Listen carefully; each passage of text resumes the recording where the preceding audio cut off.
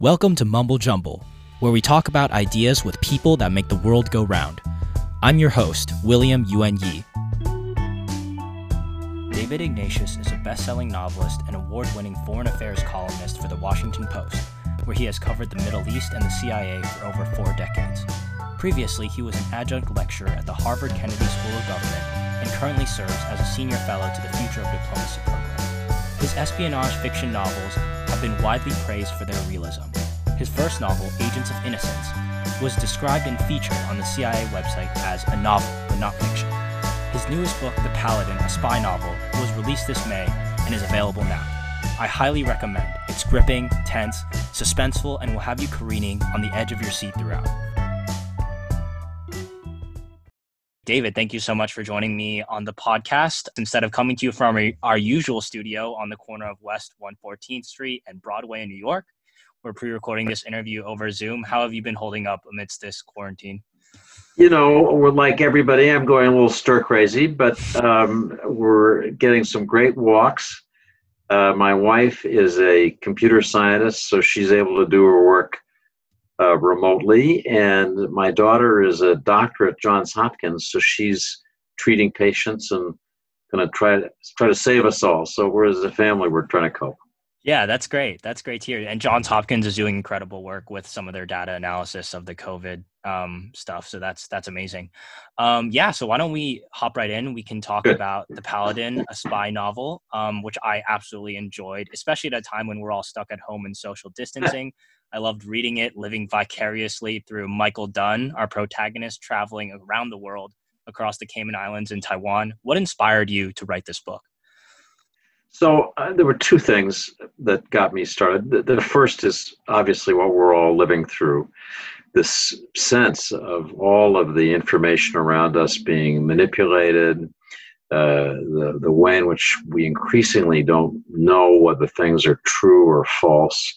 And I wanted to imagine a plot in which a CIA officer got caught in that thicket of manipulation and deception. I also got really interested in trying to create a character who in some ways embodied the world that elected Donald Trump. So I decided a book I loved called Hillbilly Elegy by J.D. Vance evokes somebody from the Rust Belt, from this Midwestern area where people saw their lives destroyed as manufacturing moved away. And I decided that my character would be from a place I know, because I started as a journalist in Pittsburgh, a little town just east of Pittsburgh on the Monongahela River called McKeesport, which used to be thriving steel production town. Now looks like truly a city that was defeated in a war. The houses were all boarded up, everybody's left. And so that's where my hero's from. And you know, those 2 things, wanting to have a person who's of the world that elected Donald Trump, caught in a nightmare plot of manipulation in which his career, his marriage, everything that matters to him is destroyed. Those seem to me to be interesting things to work with as I got started. So there's this one dialogue exchange between Michael Dunn and his friend and mentor, Roger McGee. Dunn says they're like journalists, but worse. They print anything they want. And you know, you mentioned this book being in conversation with the larger world in American politics that elected Donald Trump. I think here you're kind of pointing to something similar, a presidential administration that's been unusually hostile to journalists who don't report stories to its liking. I guess, do you worry about the state of the freedom of press in America today? Do you, as a journalist, how do you navigate this media landscape?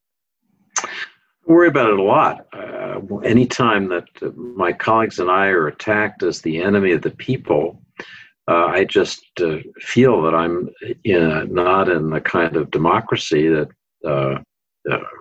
was built on the First Amendment, was built on our right, our need to have information, our respect for the people who provide information. We're in a different place now. My novel deals with these issues of how we determine what's true and what's false, and without giving away the plot, traditional journalism ends up being one of the purifying agents at the end of my story But yeah, I'm genuinely concerned.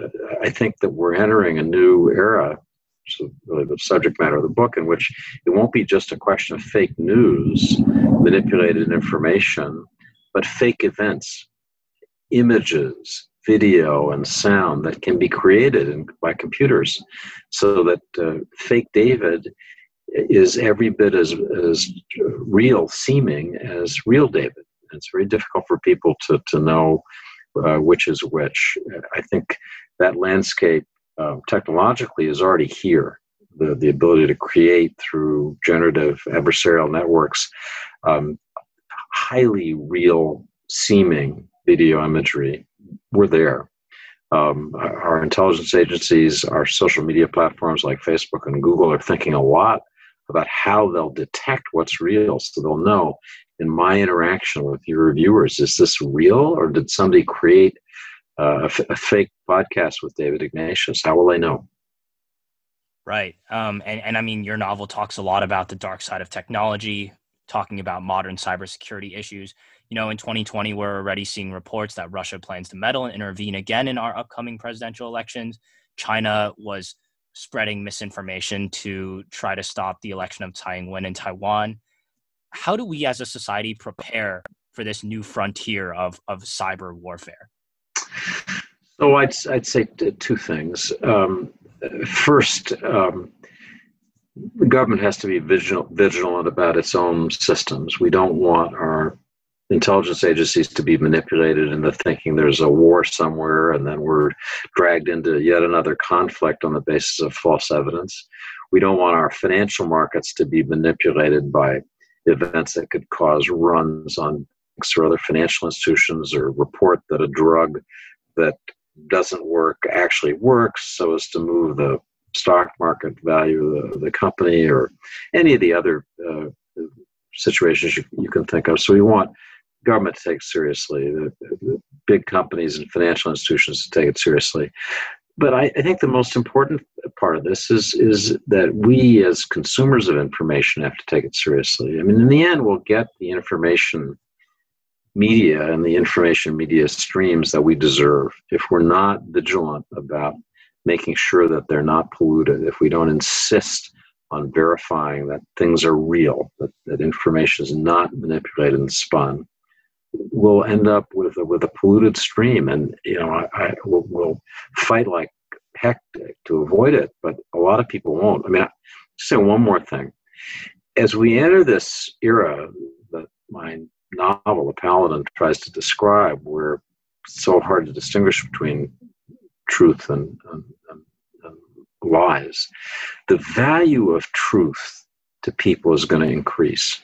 So financial companies, smart consumers, people who depend on knowing that their information is accurate will pay a lot to make sure that that's so.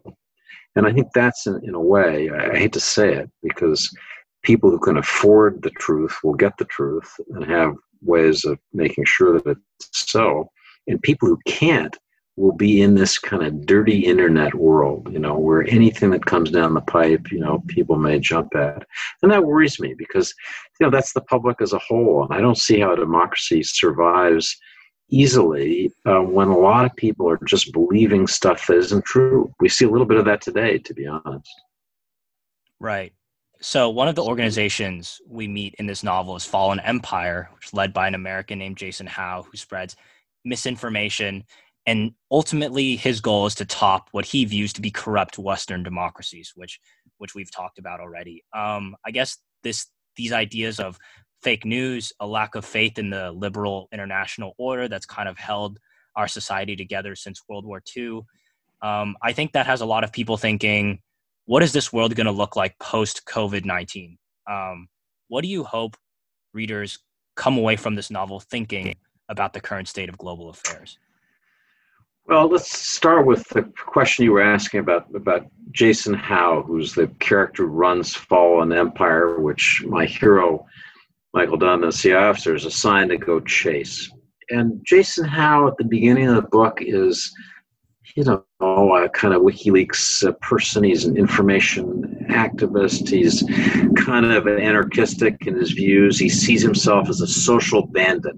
That his idea is to prey upon the wealthy manipulators, and he's a bandit attacking from the hills of information and just basically shooting at all the big fat targets. Over the course of the novel, he comes to realize that that's dangerous, that he has destroyed in Michael Dunn somebody who didn't deserve it. And so part of the story is him, without giving too much away, wanting to reach out and address the mistakes that he's made. So in terms of the world that we're heading toward after this moment that's really forced us to reevaluate everything in life, I think that's the truth about this COVID-19 lockdown, is we look at everything and we think what really matters and what are we going to build on. So one obvious answer is that we're learning about hygiene. And I don't know if I'll ever shake hands with anybody again. Right? I mean, it's just going to be, let alone hug people.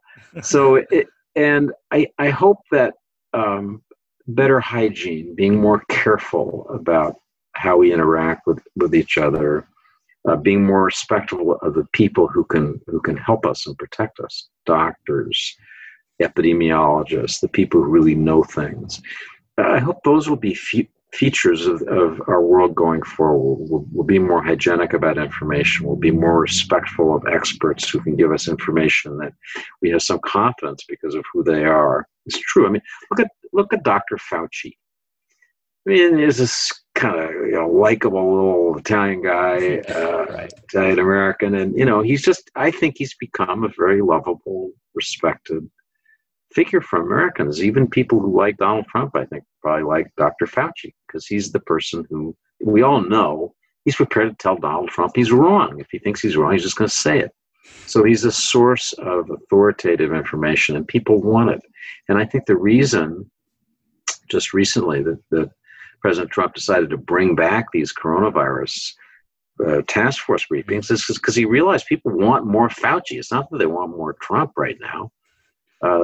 His fans may want more, but I think the ordinary person wants to see Dr. Fauci and to hear. They want it straight. People are scared, and when you're scared, you turn to the people who you think will help make you safer. So I hope I hope our world looks more like that, more like the things we're learning right now. Right. I think you bring up this interesting point about fear, and I think some of that fear has resulted in, we've seen increasing incidences of anti-Asian bias and attacks. I think in terms of on this topic of a post-COVID-19 world, some international relations theorists are talking about, is this something that's going to fuel China's rise as China sort of continues to be a leader in dishing out medical equipment to countries in need, while the U.S. seems to continue turning inward and we're having our own internal struggles? I guess the opposite side of that is the U.S. and China can actually collaborate to resolve this issue, which we kind of saw with the 2014 Ebola outbreak.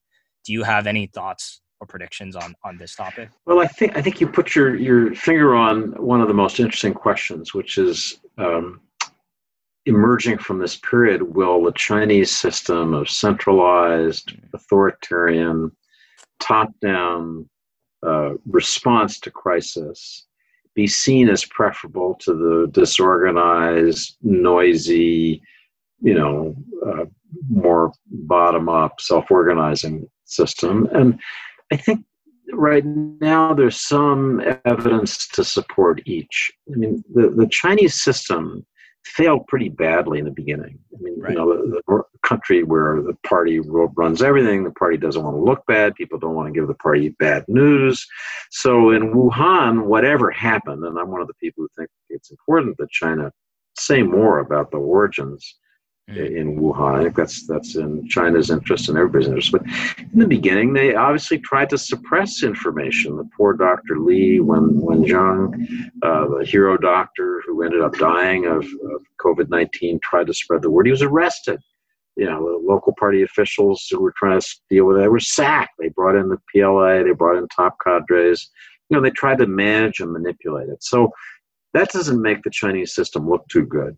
And I think there are a lot of people who go to Dr. Lee's little Weibo page or whatever it is and leave little messages are saying, we want the truth. We Chinese people want the truth as much as anybody. I've spent time in Hong Kong on the streets with demonstrators there. I've been in Taiwan. I mean, I think the idea that people in Asia don't care about democracy is just false. I think that's not true. So the Chinese model had some obvious problems. Our American model had gross problems. I mean, we have a political leadership now. It just has been disorganized and in denial. I mean, so in a sense, I think this picture gives a false picture of democracy, just as she's really good at running an authoritarian China. A less competent general secretary might give you a different impression of how the Chinese system works.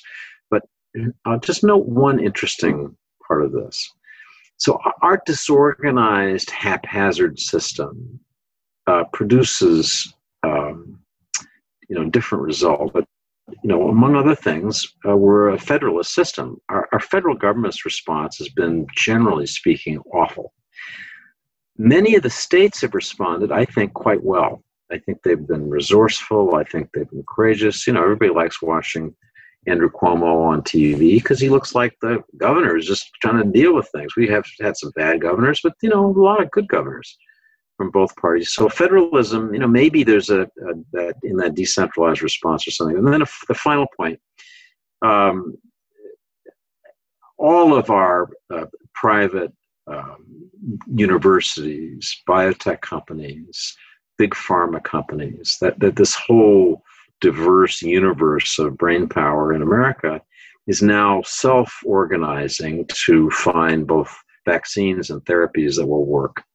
Will that process produce, driven by profit, will that produce a faster set of therapies and vaccines than the Chinese? We have no idea. Nobody could predict. But my guess, based on past evidence, is that the U.S.-led system will probably do pretty well in this process. And that's going to be that's the moment when people are going to say, thank God, and they'll be very grateful to the companies, the people, and the system that produce that. So I think it's too early. A lot of people are saying Chinese have won, they're going to be the COVID-19 winners. I think it's a little early to make that bet. That's really interesting. So why don't we shift back to the novel? I think one question that really arises is what exactly is a journalist? I think you kind of play around and challenge the identity of journalism and what that role entails. Like, is someone who spreads misinformation, believes that they're, working in the public interest, is that a journalist? So I'd love to hear your thoughts on that question.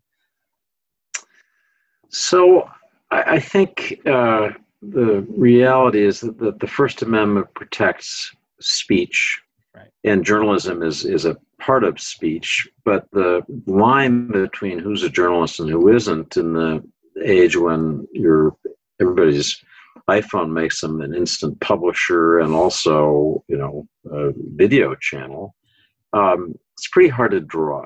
And so I think citizen journalists, as they style themselves, are a part of our world, and that's great. And they generally should have the same protections and also liabilities for false information that other journalists do. I think, to me, the benefit of what I was trained to do. I've worked for two organizations in my career, the Wall Street Journal and the Washington Post. I'm embarrassed, but that's, over 40 plus years. What we were trained to do, which was gather information and then curate it and decide as best we could what was true and what wasn't. I still think that's a pretty good model. And I think the model that more is like, we're going to dish the information to our team that our team wants to hear. We're not in the business of challenging your biases, but kind of reinforcing them. I think the liabilities of that approach to journalism, the journalism free for all, kind of flatter, all the different horizontal connections, liabilities are pretty obvious. And I think be seeing the tremendous success of the Washington Post, the New York Times, Wall Street Journal, and they're online. People are paying money. I mean, the paywalls end up. Right. New York Times making a ton of money right now. Why? Because it's a really good product and people will pay for it. So, I think that, people will vote with their dollars just as they vote with their clicks. If they click on stuff that's unreliable, they'll get more of it. More like this. That's the law. That's the basic algorithm. You like that? Yeah, we'll give you more like that. But right now, people are clicking on the New York Times and the Washington Post. They want more like what we give them. So, on this issue of fake news, if this, comes around back again in 2020, you've covered the CIA extensively, written a lot of novels about it. Do you feel that our intelligence agencies are well positioned and prepared for that threat? I think that they're certainly active in trying to see these invasions and manipulations when they come. There's a task force at the NSA, and Cyber Command that was very active in the 2018 midterm elections. They've said publicly, I've written columns about this, that they feel they were successful in deterring further Russian manipulation. It's obvious that the Chinese have learned from the Russian playbook that as tensions between the U.S. and China have worsened, I think the Chinese are really trying to use their tools to exacerbate conflict, social dissension, and turmoil in the U.S. I think we're such a ripe target. I made the point recently in a review of a book that I really commend to your viewers by Thomas Rid called Active Measures, that the key variable in this ability to manipulate us is us. Mm. And by us, I mean citizens, but I also mean people like me who are conveyors of information. If we get so jazzed up by the manipulation subject, that's all people think about, it's all people talk about, pretty soon people won't believe anything. And I think that's really the goal that Russian disinformation specialists have always had.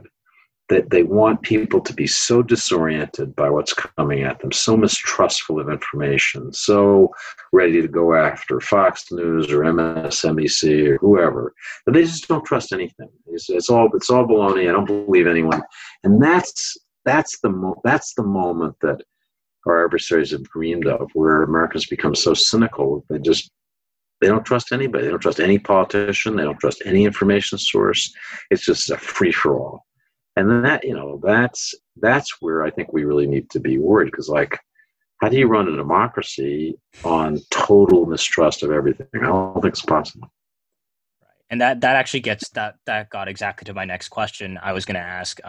This book, as I read it, I couldn't help but think it was a sort of ode to the civil servants and the people who work across our intelligence community in various capacities.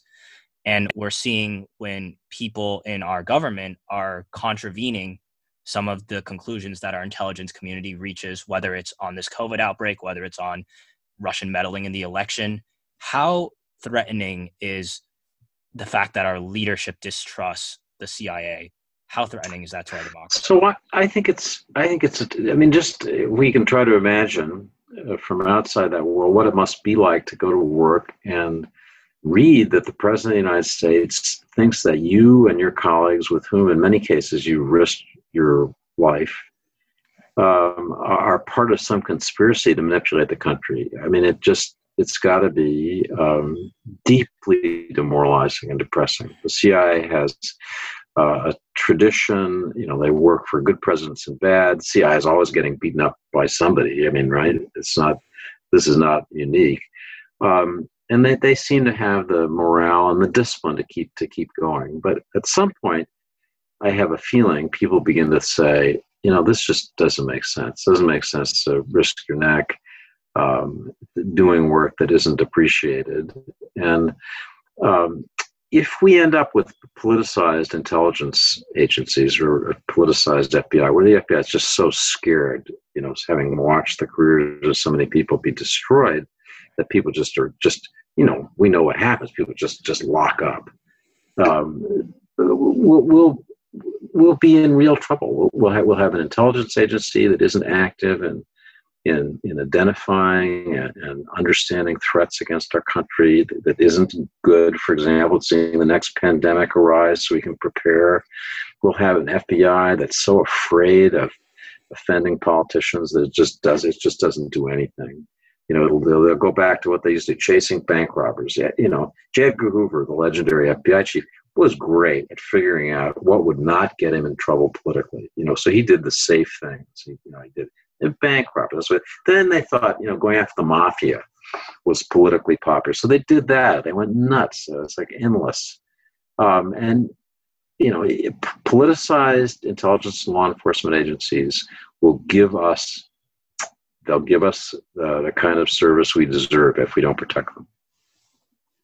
So Steve Inskeep at NPR said of this book, sometimes you got to resort to fiction to tell the truth. And I think that's what you're trying to do here. Just in terms of, overall takeaway, what do you hope that your readers get out of this book and come away thinking? So I hope people who read The Paladin will think carefully about, how do I know something's true? How do I protect myself against it? I hope they'll put themselves in the position of my hero, Michael Dunn. Imagine what would happen if your whole life, your job, your marriage, everything that matters to you was turned upside down by people who were trying to manipulate you. I hope that they'll understand how precious, just in economic terms, reliable information is. In the end, this novel converges toward manipulation of global financial markets, and that is just a finger click away. The technology's there. So in each of my books, I've tried to talk about what I see as just over the next hill.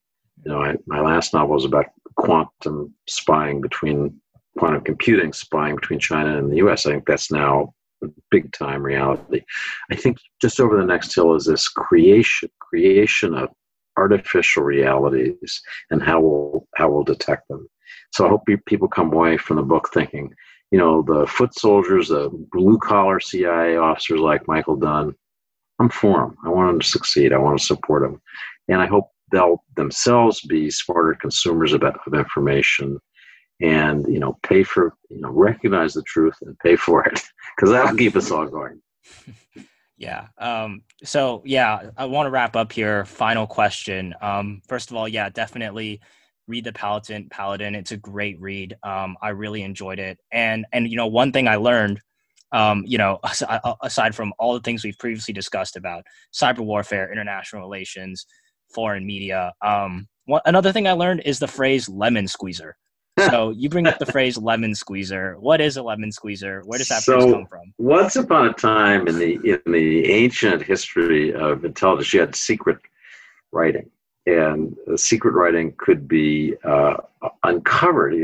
People would write things, and lemon juice would be the kind of solvent that would make the secret writing appear or disappear. And so back in those days, people who were in this sort of technical intelligence of secret communications were known as lemon squeezers. And I have a character mysteriously sign a letter with that. And I won't say more about who that person is, but I'm glad you noted that weirdo piece of old-fashioned tradecraft. Oh yeah. I think I'm gonna try to call someone a lemon squeezer today and just see what their you could watch it. You could, never know how people will take that. Thanks for reading the book so carefully. I really appreciate that. No, David, I think it's a great book. I encourage all my listeners and viewers to read it as well. And you really harp on some really important themes in American politics, international politics, that are going to be really important in the future. So, David, thank you so much for taking the time to talk to me. I really appreciate it. Great. Really glad we could do it. That's all for today. This episode was written, hosted, and produced by William Yuen Yi.